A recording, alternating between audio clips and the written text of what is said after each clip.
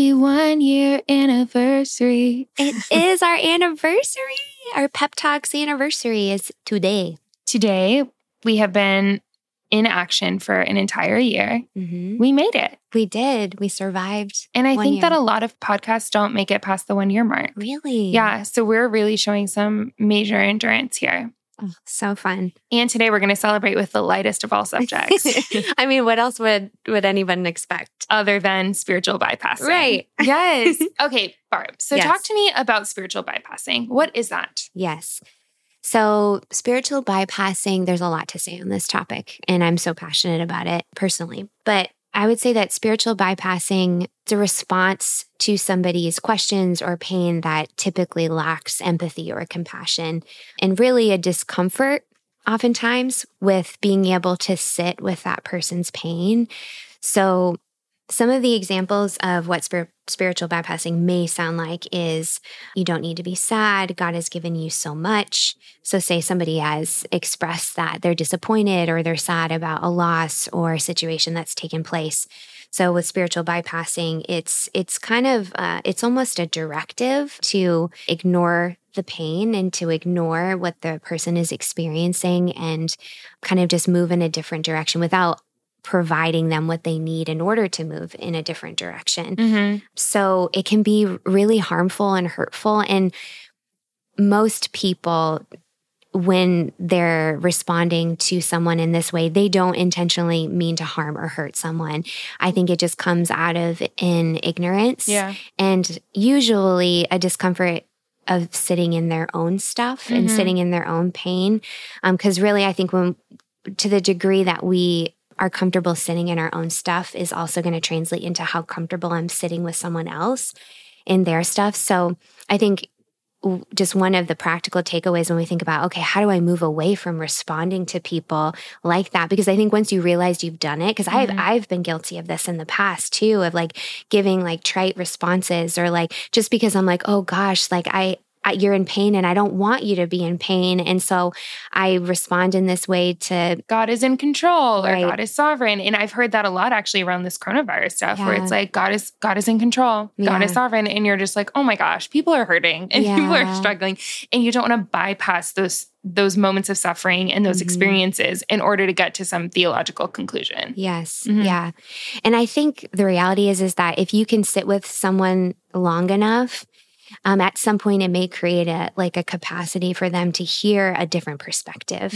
And that's later in our conversation, we can get into like reframing and like how when we offer a reframe to somebody, it is offering a different perspective, but not going to that first, like sitting with the person, empathizing, being compassionate, creating capacity for them to even hold a different perspective. Exactly. Because when someone's in pain, this is not the moment for you to change their mind, to try to make them see the bright side, or to help them understand like the character of God on a deeper level. When people are suffering, they just need to be heard and they just need to have someone be with them. And we were actually talking about the book of Job earlier because that's what we were learning about in my class this week. And I actually think that in the book of Job, he was suffering obviously in tremendous ways, lost his whole family, lost his livelihood, etc. And then there are these 3 characters as his 3 friends that kind of just try to explain his suffering away. So they say, you must have done something and God is paying you back for this evil that you did. And each of the friends is trying to explain away why he was suffering instead of just sitting with him in his suffering. And that was a note that one of my classmates made was when she was reading it, she was comparing it to some suffering that she had in her own life. And she said, I've had friends try to explain my suffering away when all I needed was for them to be present with me. And so spiritual bypassing is often the inability of someone or the unwillingness of someone to just be present in another person's pain without having to tidy it up inside of a box. And I think personally where I've gotten sidetracked and unknowingly maybe offered perspective too soon is maybe thinking that the person needs a solution to their pain when more times than not, people don't want to be fixed. They just want to be sat with. And I think even as a therapist, I have had to learn that time and time again. And also learning that their pain has transformative power. And so if I try to rush in and fix it and like remove the pain, I'm actually removing the thing that will transform them and can heal them. So it's like almost gaining this larger capacity as the person sitting with them. You gain a whole different capacity yourself to recognize like, oh, the pain has value and being present with them has value. And I don't need to throw solutions at them and try to fix them. So that's something I personally had to learn too. Yeah, I absolutely love that. I'm going to read the other two examples too from this spiritual bypassing graphic that we have. I posted this a while ago on our stories, but I'll post it on our actual Instagram Pep Talks page if you want to read through it. But it kind of like lists out emotional health versus spiritual bypassing. In the last two, our emotional health would say, I want to forgive, but my heart is far from it. I'm going to talk to someone honestly about this struggle. Whereas spiritual bypassing says, God forgave you, so you should just forgive others. Just turn the other cheek. And so in this moment, it's like, oh, you're struggling with unforgiveness or bitterness or whatever. The last thing that you need to hear is, well, God forgave you, so get over it. That doesn't go anywhere. And obviously the goal is forgiveness, but the spiritual bypassing basically tries to bypass the process that it takes of transformation. And then the last one is emotional health would say, I'm fearful of what they might think of me. I want to understand that fear so that it doesn't rule me. So I think a lot about people pleasing with this. And the spiritual bypassing option for that is starve your fear. It's the enemy of faith. Oh my gosh. And I think the thing that's lost in translation with the spiritual bypassing is that you miss the chance to ask the why questions, and you're not engaging in curiosity about like what's underneath this. So like with the emotional health response, like I'm fearful of what they might think of me. I want to understand that fear. So that speaks to like asking the why questions, like, why am I scared? Like, how can I be curious about the fear that's showing up for me? Exactly. But I think a lot, especially in like religious circles, if you grew up and you say, I'm scared, then there isn't a ton of space around, why are you scared? What is the worst thing that can happen? Like, put out your fear on the table. Instead, I think a lot of us were taught to say like fear is the enemy of faith and perfect love casts out fear. And so not giving room to actually identify where that fear is coming from, and instead trying to trample over the fear with some sort of Bible verse or response. And sometimes it's just, most of the time it's ineffective. You know, what's so interesting is that I've even recently talked with a lot of clients about this and how if they speak to themselves in this spiritual bypassing way, or somebody has spoken to them like that, they become afraid of their fear, or they become afraid of their shame, or afraid of their anxiety, whatever it may be. So it actually intensifies it.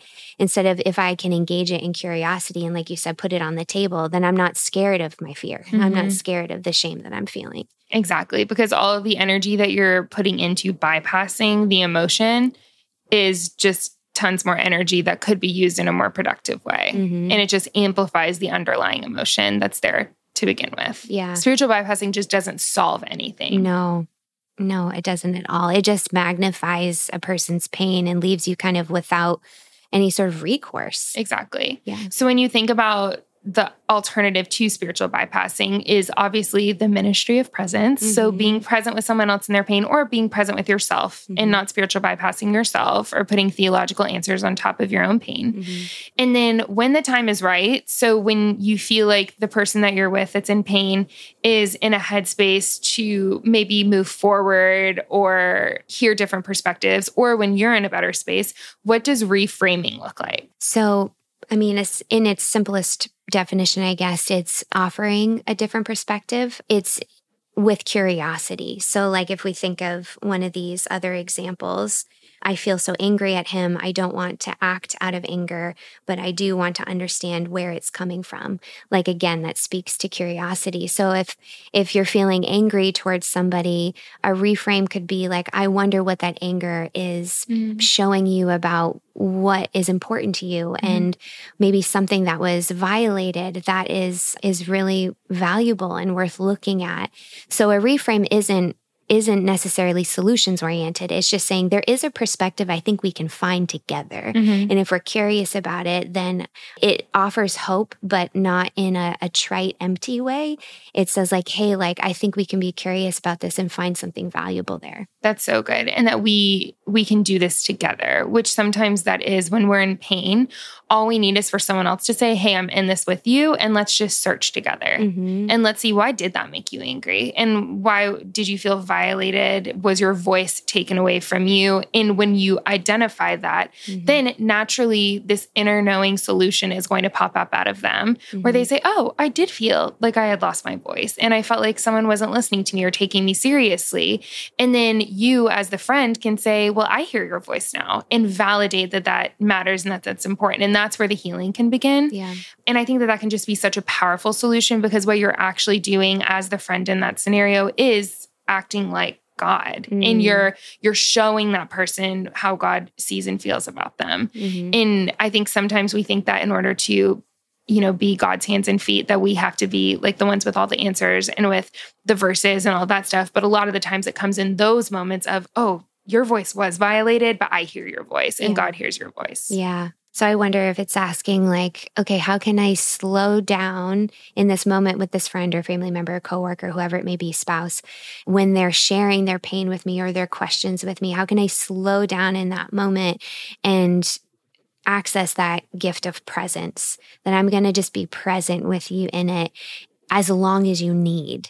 And I'm not going to rush in with solutions or directives. That I'm going to see that being present with you is far more valuable than anything else. Exactly. I love that. And it's just such a good exercise. And it is an exercise where you have to kind of work out this muscle.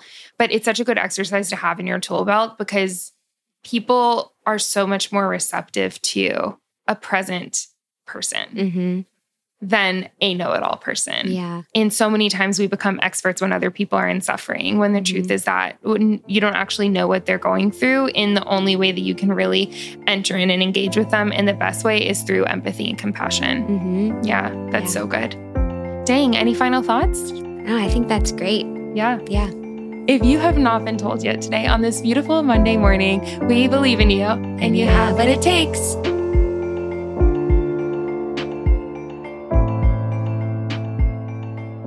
Alrighty, thank you for listening. If you want to keep up with us, you can find us on Instagram at the Pep Talks Podcast. And we want to be clear, everything that we're sharing on this podcast is not or intended to be therapy or psychological advice. It does not constitute a client-therapist relationship. We are your virtual friends, not therapists. Yes. So if anything comes up for you during these podcasts, we completely understand. We're talking about a lot of different topics. So please consult a mental health provider for support. You can find a therapist through Psychology Today's website at www.psychologytoday.com. Yep. Have a great week, guys.